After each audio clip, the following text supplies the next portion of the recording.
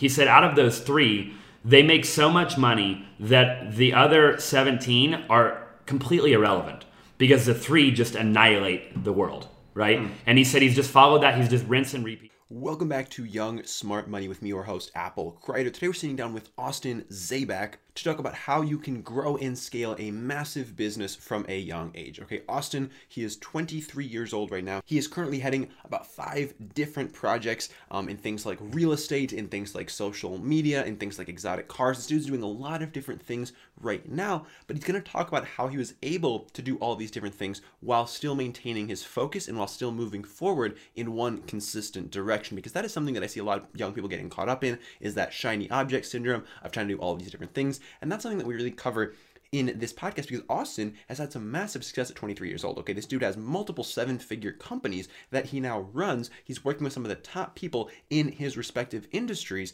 And a lot of that is just, it's so remarkable and inspiring for me that a young person, a 23-year-old, could be doing all these different things. So we're going to talk about exactly his blueprint that he used to build out these massive businesses and how you can begin to follow that same blueprint to build out whatever you are currently working on, whatever you are passionate about. This episode is going to guide you in the direction that you need to be moving in order to really move your goals ahead and not just end up like feel like you're spinning your wheels over and over again, but really give you that guidance, give you that direction that you need to start really making progress on your goals. So I'm super stoked for Austin to share some of his amazing wisdom with you. It was so cool to meet up with him in Arizona, see his team, see what they were working on. So I'm excited to share this episode of the podcast with you today. So wherever you are, if you're at the gym, if you're at work, like wherever you are listening to the podcast from today, I want you guys to sit back, relax, plug in, and enjoy this episode of Young Smart Money.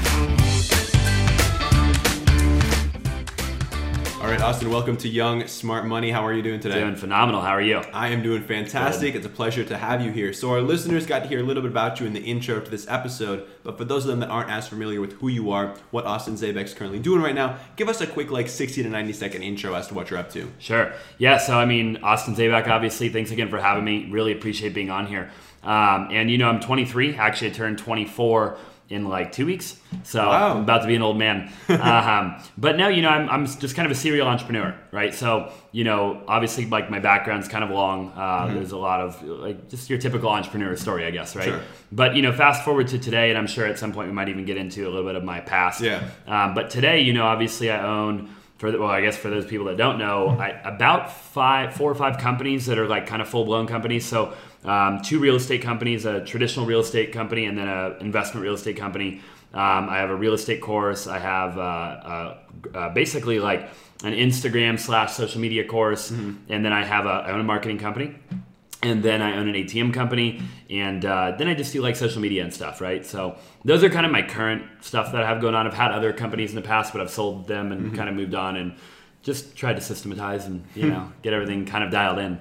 Awesome, man. I'm stoked to dive into all those because obviously you're doing a lot of different things right now. But where I like to start all the episodes off is sort of diving back into your past, like you mentioned earlier, and talking about specifically your middle school and high school years. I'm really curious because I know we have a younger listener base here. So talk to us about that time period for you. Were you getting into entrepreneurship? Were you getting into sports? Was school something that you took seriously? What did that time period look like? Sure. Yeah, so I'll back up a little bit further just to give you context. Yeah, absolutely. So when I was 7 years old, I actually got, my parents didn't, they never wanted kids. Yeah. So I got kicked out / moved out basically into my grandparents' garage. Wow. When I was about 7. So I lived I built a room in the garage. So there was air conditioning and stuff in there. I put one of the wall units in. And so when I grew up in the garage at my grandparents, my grandpa owned a pool company at the time. So they didn't have a lot of money. So they were basically hey, you can live in the garage, but you got to pay for electricity and whatever else that you need. So he just showed me the pool company. He's hey, look, I'll show you what I do. And then you can go do the same thing basically. So by about 8 years old, I had started my own pool company. And, by 10 or 11, I was doing well. I was probably doing $1,000 or $2,000 a week, all cash. Wow. So yeah, for that age, that's big money, right? And so I learned the in and outs of being an entrepreneur. But I never called myself an entrepreneur at that age. I was more just a business owner. I didn't really knew what that term wasn't really a thing back then, right? Yeah. We're talking 15 years ago. So yeah, fast forward, I made a lot of money. I spent a lot of money. I didn't know I was just a kid, I didn't really know left from right. So, every RC toy car, like helicopter, airplane, like GoPed, like you name it, I owned it, right? And so anyways, fast forward to like your question, which is like middle school and high school. And the answer to that is that I was never I was a bad student, right? So I didn't, and it wasn't that I wasn't capable of being a good student. It's that I had no interest in it. Like I never understood why I had to learn history or science. Like I didn't want to be a scientist. I didn't want to be a historian or whatever you call it, right? Like I wanted to do other things. And so, I could have probably applied myself and been a good student, but I didn't. And therefore I was a D and F student. I mean, in all reality, I was not a good student at all. Yeah. So moving throughout high school, were you still starting up different ventures? Were you rolling with the pool company? What did that look like?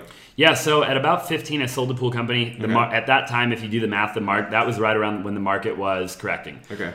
So everybody could clean their own pool, right? Yeah. It was one of those things where I just kind of had to get rid of it. So that's when I got into, I got a job, obviously. So like I've worked a lot of traditional jobs. Sure. So because I had to pay for things. So, I got a job at a dry cleaners at 15. And then but simultaneously, I always had that business mindset. So at the same time, I got into network marketing, and I did very well in network marketing. And I always kind of maintained a job for some reason. Looking back, I don't know the exact reason why, but it was very off and on. Like I never worked anywhere longer than about 3 months. So I worked many, many, many jobs. And it wasn't that I got fired. I just always quit because it was one of those things where like I was getting told, someone else was saying, hey Austin, like you got to be here at this time and do this and do that, and by the way, at the end of the day, you're worth this. And I didn't understand that model. And so but network marketing is the answer to that, and that's where I kind of got into the world of entrepreneurship. So there was like a gap, and then I got back into the world, and then at that point, I would say being an entrepreneur was just becoming a thing. Okay. It was like, okay, like people knew what it was, right? Yeah. So, but I mean, Gary wasn't big yet. Like a lot of these guys, like Gary used to come speak at our events in my first network marketing company. Wow. And, Instagram wasn't a thing. Like he cursed a lot. A lot of people didn't like Gary back in the day. Matter of fact, I saw him being booed off stage a few times, and stuff like that. I don't think he actually left the stage, but like people booed him, because he was nobody knew who he was, and he cursed a lot. Like as a matter of fact, probably more then than he does now. So you can imagine now it's like, okay, well at least I knew who he is. He's so credible, you're not going to boo him. Yeah. But back then there was no, it was like he was a wine guy, right? Yeah. So that just to give you an example of the time that was kind of going on there. For sure. So I want to dive a bit deeper into network marketing for a second, because I have a lot of younger listeners who approach me and they're like, I just got started in network marketing and I'm not really sure like how to go about this most effectively. So do you have any advice for the young network marketer, say 18, 19, 20 years old, who's just getting started in the field? What are some of the things you wish you would have known starting off? What are some of the things that made you so successful? Well, first and foremost, network marketing for me was the gateway to everything. Like I attribute, and by the way, like I have a kind of a big group that was in our original company. So, you take guys like Alex Morton and Brad Alcal, a lot of the big names in the industry now that are massively successful. And by the way, a lot of them not in network marketing anymore. A lot of them highly successful in other industries. But we all started in that network marketing era. And so for me, looking back at that shifted my paradigm, as Bob Proctor would say, right? Yeah. And he was one of our mentors back then because his wife was a part of our company. Wow. And so that changed the whole game for me. And I think for me, it was more about the shift in that paradigm, but at the time not realizing how important that was or even how impactful it was at the time. And so you only see that in retrospect, right? Like before. And so I would say just like patience, like patience and then work ethic. Okay. I mean, like you got to really, like network marketing is a grind, straight up, right? But anything is. And so, I think a lot of people are, they're just like, they might be out in the world trying to just kind of, I see a lot of people half-assing the industry, I guess. Yeah. And that's, I guess, to sum it all up. Okay. Yeah. So who do you think network marketing is generally effective for, as far as like a young person trying to assess, like, is this a viable option for me? Because it was very like beneficial for you, but like who do you think it's right for? Yeah, I mean, I think it's right for anybody that wants to achieve financial freedom. Okay. Right? I mean, I think if you're going to be a distributor, ultimately, in any company, by the way, the company is almost irrelevant.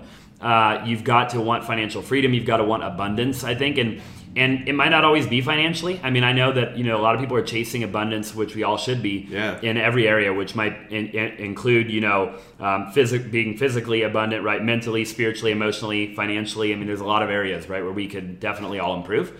So you just have to have that hunger to want to improve and become a better person, I think. And then ultimately, when you get in companies like that, what I think is so cool is that you get a lot of those mentors and a lot of that education and knowledge for free. Yeah. And I think people undervalue that, right? Like they get to go to these events where these people that are making 7, 8, 9, 10 figures, and they're complaining that they didn't make $100. And it's like, wait a minute, like you just went to an event for free where a normal person would have paid 10 grand and you're still complaining. Yeah.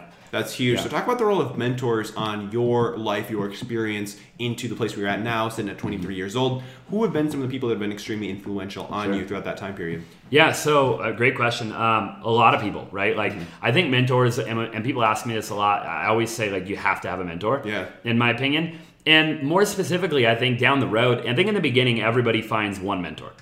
And what I've found over the years is that you want to have multiple mentors. So, start with one. That's a great place to start. Like nobody can do everything at once.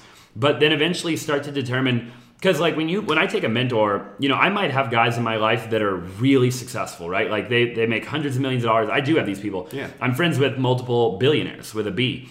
And but I know some of those guys, they might not go to church. Like they might not be married, And so like if you're in a relationship and you're a Christian or whatever, like, religion you are, maybe you're not a religion, irrelevant, that might be somebody that you take all the advice in the world from financially, but nothing else, right? And it's like, you don't want to look at other areas of their life. So, finding different mentors for different things. And that's what I've truly mastered is like, I have different guys and I'll go to them for that one specific thing. Like I don't go to the guy at my church and ask and get financial advice. I just don't, I just kind of let that be. But I get a totally different kind of advice from that person, right? So super interesting. Okay, so now talk to us about that period where you transitioned out of network marketing and why you mentioned a couple other guys who have also done the same thing. So why do you think that is? People like sort of move on from the field. Yeah. Well, I just think that I don't know that there's any like specific reason because I know a lot of people where like they just like they've been in the industry for 10 years and they're still there and they're happy, So it's not like everybody falls out of the industry. However, I think retention rate with anything like that is a little bit high, just due to the nature of it, right? Like it's a very small entry level to get it to be a part of a company like that. I mean, normally you're talking like $100 to $500. Sure. And that's not in the real world of business. Like that's nothing. Yeah. Like we're talking like a phone bill, right? Yeah. And so, naturally the retention rate, like the turnover rate's going to be high. Yeah. But yeah, for me, like I just moved on, I guess. Like there was no real reason for me. It just kind of evolved. Okay. And, to answer your question, I worked a lot of jobs during that time. Like I said, I probably had 10 to 15 jobs minimum, during that time. And I just ultimately got really frustrated with that. And then, another thing for me too was, and I don't have to go into too much detail, but the company that I was initially a part of at one point got like some problems happened and we were all forced out of the company for a period of time. And so, then we kind of jumped around to companies and we never found another company quite like the first one. And by the time the first one went back to where it was, the hype was gone, right? Like it would have been very difficult to go get another consumer or even a distributor to get re-signed back up for that. So I just kind of had to move on. Okay, yeah, that makes sense. That makes sense. So when in time was that? You're 23 now. Was this like a few years ago? I was probably 17. Oh, wow. Yeah. Okay. Yeah. So most of your network marketing happened like real early in the teens. Okay. Yeah, I would say 15 to 18. Wow. Yeah. And were you still in high school at that point? Yeah, I was. Okay. Yeah. Yeah, for the beginning of it. I was probably, I probably got introduced to network marketing as a sophomore. Okay. But, I was probably in it until probably after I graduated. Yeah, slightly. I don't remember the exact, time frames, but give or take. Okay. Yeah. Was college ever a consideration for you? It was, actually, yeah. For a short period of time, I wanted to be a petroleum engineer. I haven't told many people that. Okay. I don't know why. Like, if you ask me why, I wouldn't be able to really tell you. I think it was probably for the money. Because I think at the time, I was just like, engineers make good money. Social media still wasn't that big yet, right? So it wasn't like everybody had all this knowledge quite yet. Yeah. I mean, like at the time, it was like, oh wow, like 130 grand a year. Like, don't get me wrong, it's still a lot of money. Yeah. But like back then, it was like, wow, like this is like life changing. Yeah. You know, and so I was interested in that, and I was always good at math. I never applied myself to math, but had I would have been good. Yeah. And so yeah, you know, college was definitely a thought. But I mean, to be completely honest with you, my grades were so bad that it wouldn't have been it wouldn't have been possible, right? Like I probably got like a 1.7 in high school GPA. Yeah. Okay. Yeah. So barely. I mean, I shouldn't really have even gotten my diploma, but I did. I pulled it off at the very last second. Like I got my diploma and I actually graduated with a high school diploma. Wow. Well, congratulations on that. Yeah, big moves. Yep. Big moves. Yep. So once you graduated, were you still doing network marketing, or was that sort of when you made your pivot? I was starting to pivot already. Okay. Yeah, I hadn't fully pivoted, you know, but it was that was happening. It was in the works, but I didn't know what. Like I had no idea what I was going to do. And you know, to be honest with you, to this day, I still don't know. Right? Like that's one of the big questions I get asked all the time is like, people always think they have to know exactly what they want to do. Yeah. And I knew the end result, but I never knew exactly how it was going to happen. And to this day, I still don't. I can tell you right now what my goals are for the next 10 years. It might be what I'm doing right now, and you might interview me in 2 years. I might be doing totally different things. Huh. Yeah. So what's like the bigger vision that you're working towards? Like why do all these different things? I mean, obviously, like, money's big, right? Yeah. Like, you know, that, at the end of the day, like, I think people shy away from the fact, I think our society's, like, gotten a little bit soft. Yeah. And people are like, you know, you got to do what makes you happy, and you got to chase your passion, and, you know, like, there's all these memes floating around on Instagram where and I can't quote them all exactly, but everybody knows what I'm talking about, right? And, you know, at the end of the day, like, yes and no, right? Like, I think I do agree to some point, but I also kind of highly disagree because without money, like, nothing happens. Yeah. Right? And it's just one of those things where people can fight it all they want, like, they can argue it all they want and say, like, oh, money doesn't make you happy. And to that point, I would say I almost actually disagree. Like, and I could give an example, and that would be, like, if you had, you know, somebody in your family member that was ill, but you loved them deeply, like, you truly loved them, and, like, that person made you happy. And the only way that you could cure whatever it was that they were ill with was $1 million check. Right, like that was the only way it was going to happen. Insurance wasn't going to cover it. Nobody else was going to cover it. Like it was either $1 million check or it wasn't. They weren't going to be here any longer. And so, I mean, if you cut that check for $1 million and you cured their disease, you just bought happiness. If that person makes you happy. So for anybody that says you can't buy happiness, I just proved that you could. And you know, to that point, it's like I think I've never heard anybody wealthy say that money doesn't buy you happiness. I truly believe that with all my heart. I truly think that the only people you ever hear that come out of their mouth is people that don't have any money. So you know, money's big, right? But it's what can you do with the money? And I think as long as you aren't in, like, it's the love of money when you start to study different things, right? And so. I mean, I've been in Nicaragua multiple times and built houses for kids and families down there personally with not only my own money, but my own effort, my own sweat equity. You know, self-funded. I've done cool things here, and I don't normally talk a lot about that, but like without money, like you're not going to do that. You can't get on an airplane and go to a different country, let alone buy the house, but also give your time to build the house if you're tied to a 9-to-5. It's just not going to happen, right? And so, you know, I think as long as initially, because entrepreneurs normally initially chase the money and they chase the cars and the girls and the parties and the yachts and whatever. And that's fine as long as that's only the initial phase. Because then what I see it happen a lot of times, which is good, is that they chase the money. Then once they start to make the money, their focus starts to shift. Yep. So as long as that's just like the initial chase, like the initial factor, then so be it. I don't think we should like tell people that's a bad thing any longer. Because that's what we all did. Like back in the network marketing days, it was always about like the watch and the cars and the girls. And eventually, looking back at my life, that all changed now for me. You know, now like, I mean, at one point, like I sold my exotic car. I'll probably get another one eventually. But like a lot of that stuff isn't a necessity to me anymore. Yeah. And back in the day, I would have thought that that was the only thing that would have ever made me happy. And here I sit like selling the car at a profit because I'm a businessman, and it didn't make me any more or less happy. Interesting. Yeah. Interesting. So to the big goals, you know, yeah. I mean, my goals are like billionaire, right? Yeah. I want to be a billionaire. I want with a B. I want to own the jet. I want to change the world. I want to change millions of lives. Like whatever that higher calling is. I want to have abundance in all areas, right? I want to master life. I want to do things that challenge me. You know, like right now, if anybody can tell, I have a bit of a lisp with my S's. And it's never bothered me. It's still, not to this day, I don't care what people think at all, but I like the challenge. So like I hired a speech therapist at 23, right? Most speech therapists, I took my assistant like 20. She had to call like 20 because they normally only work with kids. Yeah. But I was so fired up, right? And I want to learn how to play the piano. I want to skydive. I want to learn a new language. So now it's those type of things that I'm after, right? Absolutely. Yeah.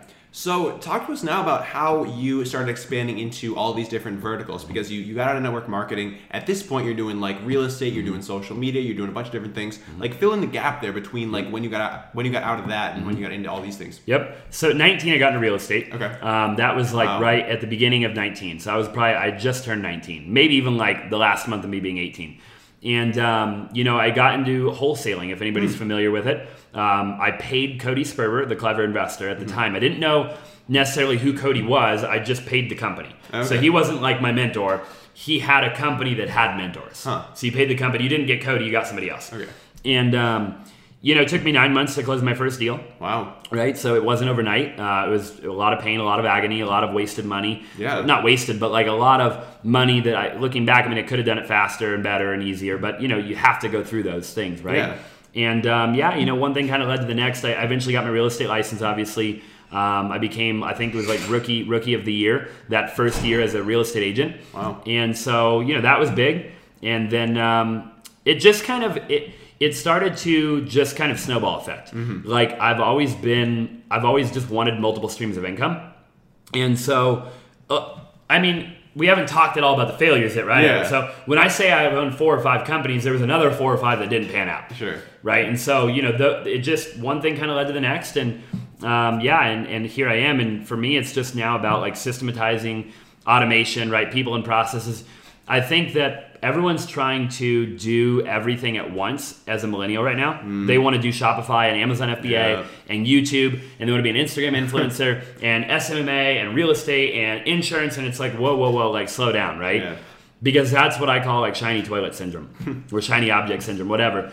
And, there you can do all of that once you get to a point where once you do the second thing, it doesn't take away from the first thing. Yeah. The only way to do that is to buy more time. And a lot of people don't understand that concept. Yeah. Right? Talk to us about that. Yeah, so like for me, I have a huge team of people. Clearly, yeah. Relative to myself, not comparing it to anybody else. No, right? absolutely. Just relative to where I came from. So I have a full-time salaried assistant, right? I pay her, a lot of money just as a salary basis. She works 12 hours a day. So let's just take that for example, and I won't even name anybody else. You take her, let's say she works 10 to 12 hours a day and I work, for easy figuring, let's say she works 12 and I work 12. And she's me, because I got her so good at her job that she's actually capable of sending emails on my behalf, answering phone calls on my behalf, sending text messages, and doing everything that I could do at about a 90 or 95% success rate that I would do it at. So Austin Zabak now works 24 hours a day because I just bought that time. Yep. Right? So then you take a full-time videographer and he works 12 hours a day. Austin Zabak now works 36. You take 5 more, you start to see where the average person works 8 hours a day, I work 100. How fast can you get things done and how much of it can you do at that level, right? And so that's the key, but it's not like that in the beginning, right? Because in the beginning, in order to get to that point, you've got to master something. Yeah. I had to master real estate, right, before I could start anything else. I had to have the money, the bandwidth, the resources, the wisdom and the knowledge to be able to not only train other people, but hire other people, and to do all of that simultaneously in such a way where it wouldn't take away from that main thing while I was trying to do the second or the third thing. Yeah. And I think that's the biggest indicator, right? If you're trying to do a second or third thing and those numbers drop at all, even 1% from that first thing, you shifted too early. Yeah. So one thing that I'm super curious about is you had already seen a lot of success in network marketing. What made you stick with real estate for 9 months before you closed your first deal? I'm just that way, right? It's funny you ask. I was in the steam room this morning. My videographer sitting behind me, he actually came to the steam room with me and he would attest to this. This guy walks in about the same time as me in the steam room. And I normally only sit in the steam room about 20 minutes. Okay. And he walks in and he's sitting there right next to me. And about a half hour goes by and he's still sitting there and I can't leave. I'm just we both came in. I'm totally strange, like a random guy. I've never met him in my life. Yeah. I ended up sitting there for 42 minutes because he had to leave before me. I was willing to literally faint in the steam room, right? Because I was not going to let this guy sit in there longer than I was. And so that's kind of what it is for me. I'm very competitive. And I Andy Frisella reminds me a lot of me, right? I'm not afraid to say that I am competitive and there's going to be a lot of soft people out there that are well, that could be a bad thing. And yeah, so can donuts. You know, like so can anything, right? And so I think it's just at some point being okay with who you are and willing to accept that. And so for me, once I had committed to real estate, there was no quitting for me. Like there never has been, right? I'm not a quitter by nature, and even if I knew, and I actually have a couple of businesses right now where they're not profitable. Okay. But I refuse to quit because I have to prove to myself that I can do it, even if they just all break even, right? Huh. Like I just have to get them to a point where like I knew that I did everything I could in my power to get them to a point where they were I could at least go to sleep at night and know that I did everything I could, right?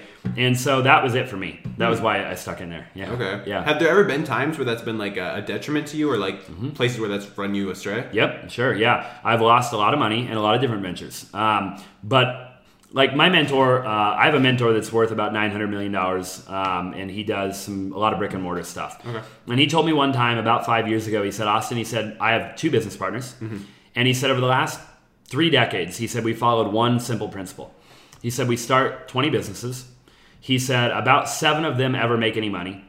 So 13 of them fail completely, right? And he said of the 7, about 4 of them do okay and 3 of them take off. He said out of those 3, they make so much money that the other 17 are completely irrelevant because the 3 just annihilate the world, right? And he said he's just followed that. He's just rinse and repeat that model.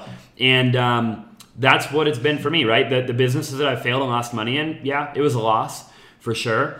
But the learning lessons, I think, are what people forget and how valuable those are, right? And then I took those learning lessons and the pieces that I left on the floor to start the new companies that have gone on to make 7, 8, or even 9 figures. Absolutely. Yeah. So talk to us about expanding from real estate. So you got in real estate, you started having some success with that. What came next? Yeah. So I think I went from, and I'll have to think about it pretty hard here. I've done a lot. I dabbled a lot in cryptocurrency. It wasn't like a business, but I had money in a lot of different, not even just coins, but like companies as a whole, and mining platforms and trading platforms and stuff like that. So I dabbled a lot in that. I did, again, there was 2 different types of real estate that I was doing, right? So I actually had 2 businesses in the real estate industry, which was, one was traditionally, I was an agent, like representing buyers and sellers. And the other was I was wholesaling, which I was just, if people don't know what wholesaling is, they could go probably look that up. And then, I started like an exotic car rental company at one point. I had a golf cart limousine company here in Scottsdale, Arizona. Interesting. Yeah, very interesting, right? And just some other odds and ends stuff. And ultimately, that all kind of led me to where I'm at today. Awesome. Yeah. All right. So I want to dive a little bit deeper into like the social media side of things because a lot of our younger listeners are interested in that. And now what you're doing with a legacy is very in the social media space. So talk to us first about what a legacy marketing is. Okay. So legacy marketing started out as Instagram growth. Okay. That's all it was. And about a year and a half ago, that was great. That was phenomenal. Everybody needed it. And don't get me wrong, everybody still needs it. Sure. However, over the last year and a half, we've started to evolve. We've started to see, we see a trend in the marketplace that industry isn't going anywhere. It's here to stay, right? Like as a marketing as a whole. Yeah. And so now we're shifting gears into full-blown marketing agency. So YouTube, Facebook, Instagram, we'll build funnels, we'll do Shopify, we'll do logo, graphic design, we're a full-blown ad agency, and then we still do all the Instagram growth, right? And we're still, I guess, what they would call like quote-unquote influencers. So that's kind of what a legacy's turned into. And obviously we're still expanding. We're not perfect, and we never will be, right? Yeah. But we're one day at a time, we're learning, we're growing, and we're evolving. Absolutely. Yeah. So talk to the younger listener now who might want to start growing their social platforms. What are some of the most important things that they need to keep in mind when they're just starting off and building that foundation? Consistency. Okay. Right? Like consistency and understanding why you're doing it in the first place, I think. Right? Because here's what I see. The number one thing I see is people say, Austin, what's the ROI? If I invest 100, what's the ROI? Like they want to look at it in a spreadsheet. Yeah. You're analytical people, right? And immediately I shut that down. I'm like, you're completely insane if you think that you're going to get a direct ROI on this. Because you're dealing with other human beings, right? So number one is, consistency. But number 2 is understanding that with that consistency, there is no direct ROI. And if you couple those together, you'll eventually be massively successful. And what I mean by that is, let's put it this way. Let's simplify it, right? Sure. I met you on Instagram, okay? Which is accurate, I believe, right? Yeah. Okay. We're now doing a podcast. You're in my house. You've been in my office. We have a relationship now. Yeah. So we took what was on Instagram, took it to DMs, then we took it to, I believe, text messages, and then to real life. Yep. Right? And now here we are. Here we are. And who knows where this will go. Yeah. And so I'm 23, I'm about to be 24. Who's to say that when I'm 50 years old, you're not going to call me and say, hey, Zabak, we did a podcast 30 years ago. Do you remember me? And I say, yeah. We haven't talked for 30 years. Let's just assume for whatever reason. Sure. You're like, hey, man, I just thought of a $100 million or $1 billion business idea, and I've seen what you've done over the last 30 years for whatever. I've seen it from afar. Sure. Are you interested in investing? And in that moment, I say yes. Mm-hmm. And now I take my fortune from, let's say it's $1 billion or whatever it is, sure, and I double it. Mm-hmm. Because 30 years prior, we met on Instagram. So it took 30 years to get an ROI on that. Let's just assume. Yeah. Right? That nothing else happened for 30 years. Yep. Or let's take it a step further. Let's say that I'm laying in my deathbed at 75 and I have some weird disease, right? I haven't talked to you in that long. And I'm about to die, and because what I do a lot of times, I pitch people, I say, you're not going to know the ROI to the day you die or until you're laying on your deathbed. But what if you show up on my deathbed 5 minutes before death and you say, dude, I've spent the last 60 years developing a cure for the exact disease that you have. We met on Instagram 70 years ago, right? And here you are. What's the ROI on that? So the way that I look at it is invest without the expectation of receiving. As long as your expectations aren't set, you'll always be happy. The only reason that people in life aren't happy is because it's relative to some expectation that they've set, right? So like if you're married to a woman or a guy and you're not happy in that relationship, it 100% of the time is because your expectation is something else. Yeah. So you see something on Instagram or Facebook or YouTube, you think in your mind for whatever reason that particular person should be some type of way, and they're not living up to that expectation that you've set for them. And it's the same with anything, right? It's the same with Instagram, Facebook, YouTube, whatever. And so if your expectation is that you should have a direct ROI and you don't, you're unhappy every single time, right? And so that is where people get trapped. People get trapped in trying to live like the Logan Pauls and the Jay Alvarez's and the Jake Pauls and the Lexus Brens of the world. And that, first of all, you don't even know, unless you know them personally, you have zero idea what living their life is actually like. So why would you set an expectation to live a life that you don't even know truly would make you happy? And that goes to the third point that I was talking about a little while ago, which is what are you doing it for in the first place? You know, and I think if you can nail those three things, I think that you'll be able to invest in social media in such a way where abundance and happiness will always remain constant in your life. Straight up. So how do you balance that lack of expectation with like making sure that you're not just like throwing money in the toilet or throwing money at things that don't actually work? Sure.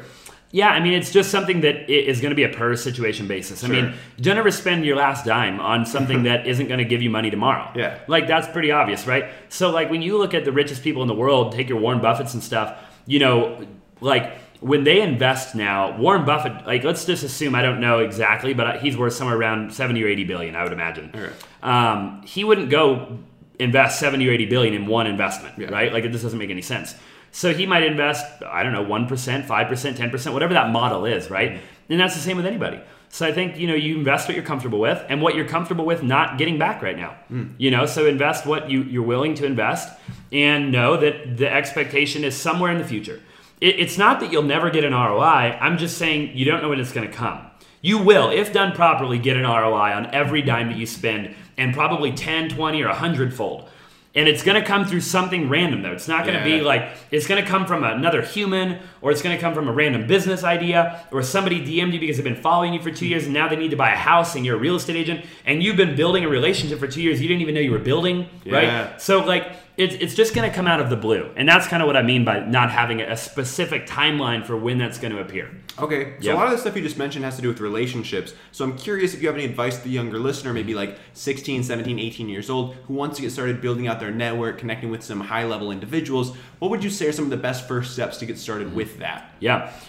You know, again, it's all about, like, we live in a world where perception is reality. Yeah. Right? So, like, you know, one of the reasons that our marketing company was so successful when we just did Instagram growth is I mastered the art of explaining to people that concept. Right? Because a lot of people don't understand that. Yeah. And what I mean by that is, as human beings, especially in the world that we live in today, and I'll just use Instagram for example, because it's easy, right? Everybody has one. When you go on somebody's profile, whether you do it subconsciously or consciously, the first thing you look at is, number one, how many people are they followed by? How many followers do they have? And then really quick, again, probably on a subconscious level, you glance at their content, their bio, their name, and their profile picture. And that all happens within, let's just call it a 1 to 2 second time span. And a lot of the times you don't even realize you're doing it. And if somebody has 150,000 followers and they're verified, in that moment, you make a decision, again, subconsciously or consciously, to talk to that person. Yep. And what was that decision actually based off of, right? It was based off of the fact that you assumed in your world that somebody with that amount of followers must know what they're doing. In some way, shape, or form. Very true. Whether it be a food page or a car page or whatever. You're like, they cracked the code in some area of the life, right? Yeah. And so, therefore, you interact with that person on some level. And I do it, you do it, we all do it. And so if you can crack that code on gaining that perceived value to the marketplace and then start to network, because people will take you way more seriously. So many people have 400 followers on Instagram and they reach out to the guy with 100K and they say the same damn thing. And influencers are over it, right? I'll be honest with you. Like, hey, like your whole life story in 17 paragraphs. I'm 14, my mom's this, my dad's this, I mow lawns, I'll do whatever it takes. Like, it's like, well, stop talking about it and start doing it. Yeah. And so that's kind of where I would go with that is like, hey, look, like, why don't you add value instead of just ask? Everyone's just asking for shit. And it's like, add value to the marketplace. Even influencers like myself and you probably, 8 out of 10 of my stories, I'm just providing value. Yeah. I'm motivating people, I'm getting people fired up, or maybe it's value mixed like with value and entertainment. Maybe I'm being funny or something like that. And then maybe 2 out of 10 or 1 out of 10, I'll do like a takeaway or like an ask. Like I'll ask my followers for something. But it's not a 9 out of 10 or a 10 out of 10. Yeah. So why would you do that in the DMs or in real life? And so that's kind of my first thing is like, just give value. And I've done it, right? Like back in the day, when I was doing like those wholesale deals initially, I eventually started working underneath Cody Sperber, but Cody wasn't my direct go-to. Yeah. He had a guy that would like tell me what to do, and I wasn't working for them, and I wasn't even necessarily working with them. They would just kind of give me leads, and I was very good at closing them, and I would go close them. Well, what I started to find out was they were making like 50 to 100 grand sometimes in some scenarios on certain deals, and I would make like 1 to 2 grand. And so in my own head, I could have been like everybody millennial watching or listening to this right now that would be like, in 3 deals, they'd be over it, right? They would say something, they would get loudmouthed, and they would open their mouth and be like, you making 50 grand, I'm making 2, screw you, like blah, blah, blah, right? And I never said that. I just worked. I put my head down. 2 years went by where they made millions of dollars. I made, 50 or 100 grand, and I didn't say anything ever. And then eventually I get a call from Sperber, at 21 or 22 years old, and he says, hey, you made me millions of dollars. I've seen you I had never talked to him my entire life. Wow. He's like, I've seen you from afar for the last 2 years, grind your frickin' face off. He says, I just had a business like relationship, partnership kind of fall apart. Do you want to be my business partner? Right? And then everything changed again. And again, there was another shifting point in my life, right?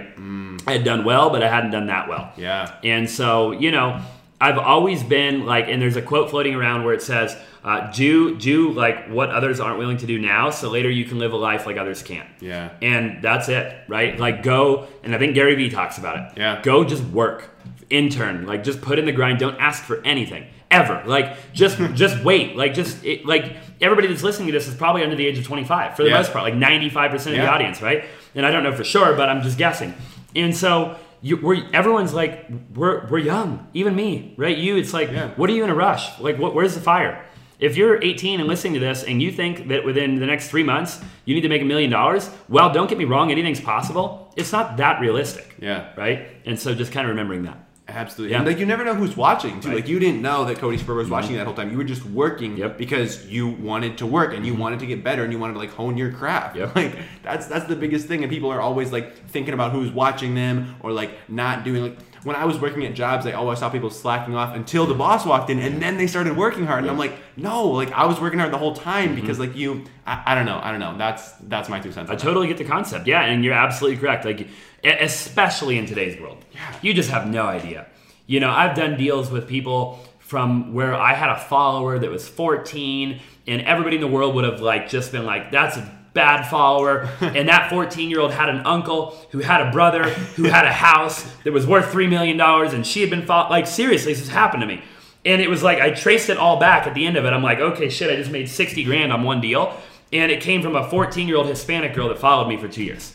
Wow. Do you know what I mean? Yeah. And so it's like, you just never know. Straight up. Yep. So how do you sort of think about the role that social media plays in your different businesses? Because I know a lot of people, myself included, sometimes feel like social media, it's a beneficial tool, but it can also be something that is like super distracting. So how do you think about the role of social media? You said like you'll go on your stories and provide value, so clearly it's a way for you to like interact with your audience. But like, how do you think about and sort of balance like social media in real life? Yeah, I mean, it's funny. I actually just talked to Cody about this the other day. Sperber, he's one of my mentors. And, we were talking about that, right? Like, because a lot of people are different in person than they are on social media. And I just do the best that I can. I'm definitely not perfect, and I don't think anybody is.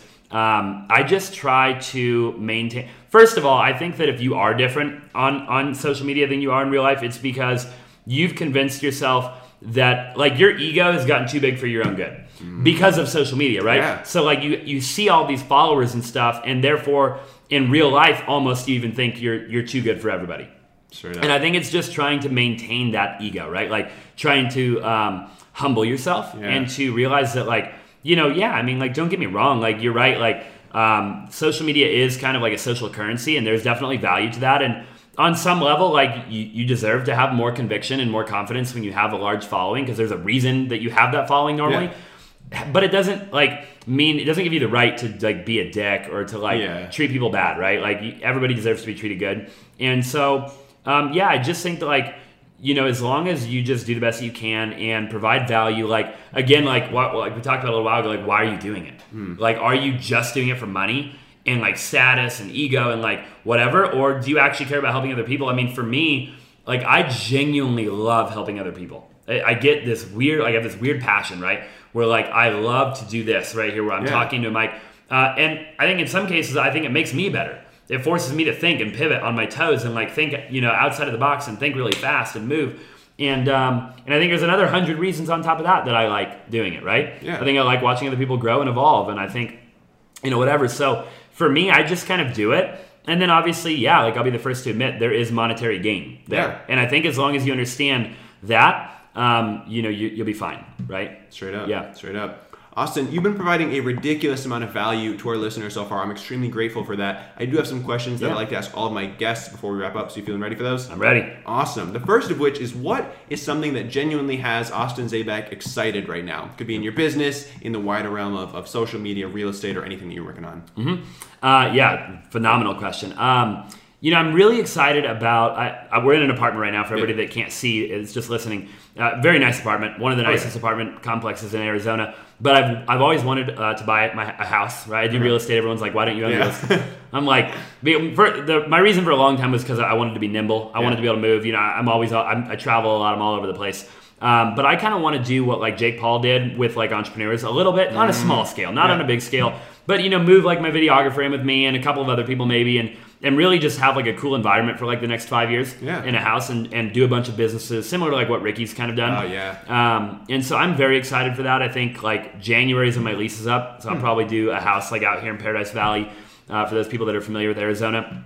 And then the other things are, I'm really focused right now a lot on like me as a person. I think we talked a little while ago about like the speech therapy and the new language and like working out, eating healthier, just the little things, right? Like getting more systematized, getting like the energy right in all areas of my life. I'm a big energy guy. Okay. So like everything's got to be like, my car's got to be clean, my house is got to be clean, my laundry's got to be done. I don't want to give energy to the wrong things, right? So it's truly like that true mastery of life is what I'm after right now. Like all areas, right? Like how do I, and it's never perfect, by the way. Like anytime you start getting really good physically, you slack a little bit somewhere else, right? Or you get really good, you spend a lot of time with your family, your business might like kind of turn a little bit. So just understand that like it's never perfect. Ed Mylett talks about that a lot. Yeah. Like balance isn't really a real thing. You're always in the pursuit of it. But that's what it is for me right now, What do you mean by giving energy to bad things? Yeah, great question. So for me, like things take energy, right? Yeah. So like for instance, and it'll be different for everybody, but like I'm the kind of guy where if I know that my car is dirty, just knowing that it's dirty will bother me, even if I'm not driving it, because it's dirty. Like, and I knew that I got out of my car and there was water bottles and like it hadn't been washed, it's dirty. And that will actually take a toll on my life, right? Like when I'm not even looking at the car or in the car, around the car. So that's like an example, right? I'm giving energy to that. When that same energy could be given to something productive, something that would make me more money or help the world or myself in a better way. And so that, it could be a bad friend, right? It could be a bad relationship. It could be anything, but a lot of people understand the bad friends and the bad relationships, and I want people to take that a step further. And what else could be bad, right? Could it be the little things? Like, are your fingernails too long? And you give energy to that, like you're biting your nails all day. Like, what are those little things in life that you could truly perfect that you've been giving energy to? And it might not be big, right? It could be small, but add all those things up, right? Take 100 little things that you're giving energy to all day long. When, if everything was perfect, if you woke up in the morning and you had your meals prepped, right? You didn't have to give energy to like, oh my God, I forgot salt and pepper at the store, right? If you have the money, get your meals prepped, right? Then now you can take that same amount of time and energy and focus it elsewhere. Yeah. And that's where I'm at right now. It's like, okay, why am I putting gas in my own car when somebody else can do that? Why do I take my own car to get it washed? Why do I cook my own food, right? Why do I do my own laundry, do my own dry cleaning? Like, all of that is energy given to the wrong place, in my opinion. Unless you enjoy it. Yeah. That would be the only exception. So if you're one of those people where doing your laundry is good for you, as mentally, like that's something you enjoy, then do it, right? Yeah. Of course. I'm not saying like don't do things that you enjoy. However, if it's not enjoyable to you and you still do it and you can afford to outsource it or figure out a way to truly systematize it, then I would figure that out. Straight up. Like, I stopped going to the grocery store like a year ago just because I realized like this isn't a good use of like 30 minutes of my time, and I could just pay someone like $5 to deliver my groceries. Like, is that not worth it? Obviously. Exactly. And a lot of my friends are like, why are you paying for your groceries? I'm like, because I don't want to spend 30 minutes at the grocery store. It's like not something that I enjoy. I don't get value out of that. And take that same 30 minutes and could you make the $5 back? If the answer is yes, then outsource it. Exactly. Right? Yeah. Exactly. I couldn't agree more. So, do you have any habits that have served particularly well either in your business or your lifestyle? Yeah, I do. Many, many habits. I would say my biggest one is, and all my friends would tell you time and time again, and if they were listening to this right now, they'll tell you before I even say it, and that is I'm an early riser. Okay. And it doesn't matter what time I go to bed. I've trained my body. I can go to bed at 3 o'clock in the morning. I'm up at 5. Wow. So for me, going to bed later just means I get less sleep. Yeah. I did it to myself, right? Yeah. I can't complain about it. So I wake up at 5 a.m. every day of my life. Okay. And if I don't, it's because I'm sick or something weird's going on, whatever, right? Sure. But I'm an early riser, and that's my time. That's my time where I have the most energy. Nobody's bothering me. No emails are coming in. No phone calls are coming in. And I get to meditate, right? I get to do that morning routine. I get to meditate. I get to read. I get to have my time where I get to do like IMs, maybe like gratitude stuff. I get to write down, just all kinds of different things. Maybe it's journaling, whatever it is for the people listening, obviously. And that is one of my biggest habits that I've like kind of acquired over the years. Obviously I have others, for sure. But I there's nothing if I wake up at 8 a.m. or 9 a.m., it's a bad day. And don't get me wrong, like I'm an entrepreneur. I can shift. Straight up. And like I can make it better, but I'll still go to bed that night and regret not waking up at 5. I'm so on the same wavelength with you. Like everything you said just resonated so much with me because I'm the exact same way. Dude, it's insane. And you don't understand it until you do it. Yeah. And for the record, really quick too, all of the e-com guys and stuff everyone that just does online stuff, you too. You know what I mean? Yeah. Like that's the number one thing that I think as millennials, don't get me wrong, I love the online world. I do. I have multiple businesses in the online world. However, You've never, like, the guys that are making, like, the guys that fly the jets, that own the jets, that don't just rent them, they own brick and mortar. They do other things. They don't just do Shopify. Yeah. Like, so at some point, all of these guys that do Shopify and Amazon FBA, that's a great starting place, but eventually you're going to pivot into new things because that's what entrepreneurs do, right? Yep. And guess what? The rest of the world, like, I feel like sometimes entrepreneurs, we want the world to shift as fast as social media has shifted. The reality of it is all of the 40, 50, and 60-year-old billionaires still wear a suit and tie. They still wake up at 5 a.m. And you're not going to tell them to wear a sweatshirt, and you're not going to tell them to sleep in. It's just not going to happen. And they're not going anywhere for another couple of decades. So either get used to it or don't, but I'm telling you, you're missing out if you think you can just wear a sweatshirt and wake up at 10 o'clock in the morning every day. You just are. You're only connecting with people your age, and that's a big deal, and it's a good portion of it. Yeah. But I'm telling you, that older demographic, they have a lot of money that they could give you if you could master how to get in a relationship with them. Straight up. Could not agree more. Could not agree more. So I know you're putting out a lot of content across all your social media channels. Is there any content you're consuming, whether that's audiobooks, podcasts, physical books, YouTube channels? Sure. Yeah, the answer is definitely yes. My goal is to read a book a week. Okay. Sometimes I slack a little bit. Sure. I try my best. But yeah, I try to read about a book a week, and then I try to do a podcast a day. Okay. Podcasting for me is easy, or like not like having my own, but like listening to one is easy because that's something I do in the gym or in the car, or as crazy as it sounds. And for the listeners, like I'm gonna try and be as real as I can on this podcast. Yeah. Like find times where like you can't do anything else, and like I'll just get real. Like if you're in the bathroom like getting ready, or you're like literally taking a dump, like whatever you're doing, and I know that's like real and raw. But it's like, what are you doing? Are you just staring at the paint? Yeah. Or for everyone listening, they're probably on Instagram. Yep. Like, listen to a podcast. If you're in the shower, get a little Bluetooth speaker and crank it up a little bit so you can hear it through, like, the shower head. And, like, learn and grow and find that time where it's like there's nothing else you could be doing anyways. Yeah. So you may as well learn. You may as well grow and you may as well evolve. Yeah. What are some of the better books that you've read for a younger listener? Gosh, that's a really tough one. Or just recently. Yeah, for sure. I think... obviously, like the main ones, right? Like your Napoleon Hills, like the Law of Success and stuff like that. But then I really like Dale Carnegie's, the one where it's like how to win friends and influence people. That's phenomenal. I think psychology is very important. And I think a lot of people under the age of like 25 or 30 don't understand it as well as they could. Myself included, obviously. Like nobody's perfect. But, when you listen to Tony Robbins' story, Tony Robbins actually claims, and don't quote me because I don't know exactly at what age, but I almost want to say it was before he turned 20. That he had read 600 or 700 books all on psychology, like human psychology, neurolinguistic programming, NLP, right, stuff like that. Yeah. And that, again, don't quote me, but it was right around that number. Yeah. That is a lot of freaking books, all on the same topic or similar topics. Why do you think he's so good with people? He can get somebody to do what he wants them to do and make them think it was their idea. Yep. That's sales. Yep. Right? Like if you don't understand sales, that's the definition of it. Get somebody to do what you want them to do, make them think it was their idea, and make them enjoy the process. Not only make them think it was their idea, make them get done with the process of buying from you and be glad they did in the first place. Right? If you can master that, you're onto something. And so those are a couple of really good books. I mean, obviously, like your Grant Cardone, 10X Rule, stuff like that. Yeah, all very good books. All right, one thing that I'm always super curious about as well is the things that my guests do that don't scale. So one thing, just to give you some context of what I'm talking about here, every single day I'll go on Instagram and look at my list of new followers in the last 24 hours, pick like 5 to 10 people randomly, pull on my phone, shoot a quick video message saying like, hey, Austin, how's it going? Thank you so much for the follow. I really appreciate it. Let me know if there's any way that I can add value to anything that you're doing. Have a wonderful day. Super simple like that. It's not something that I bring one of my VAs on to just like send out all day because I want it to be the start of like a one-on-one conversation with the people that I'm actually like reaching with my message. So is there anything that comes to mind for you that you choose to keep that personal, like one-on-one touch, Austin Zabek, like feel to it, that comes to mind?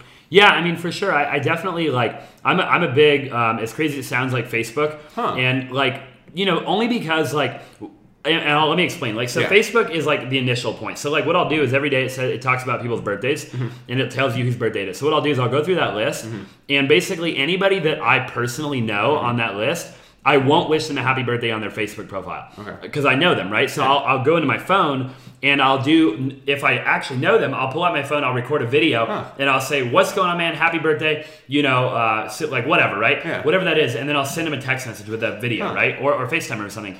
And then if it's somebody that I don't know as well, then obviously I'll write on their timeline. Or maybe I'll find them on Instagram, wish them happy birthday there. So that's like big for me. People that are close in my sphere of influence, every day I call. Right, and so not everybody in one day, but like let's say I have 100 people in my sphere overall between all my teams. I might take 100 divided by 7 days a week, and I might call 13 or whatever number that is per day. Wow. And at some point during the day, whether I'm driving down the road, whatever, I'll make it a point to just pick up my phone, call that person for 5 minutes, and I'll say, "How's it going? What are you doing today? What's moving the needle in your life? How are you getting closer to your goals, and what can I help you with?" Right, and I'll try to do that every day. And so it's just remembering that. At the end of the day, social media and all of this stuff is much more than a follower. These are all human beings. Yep. And if you gained 300 followers last month, you gained 300 connections and 300 relationships, and that's a lot of people. Yeah. Put 300 people in a room. Yeah. Right? I think people forget because we just get so used to seeing these numbers all day. Right? And it's like, start to actually think about how many people that is. Yeah. Like, if you're reaching out to all those people, that's a lot of connections.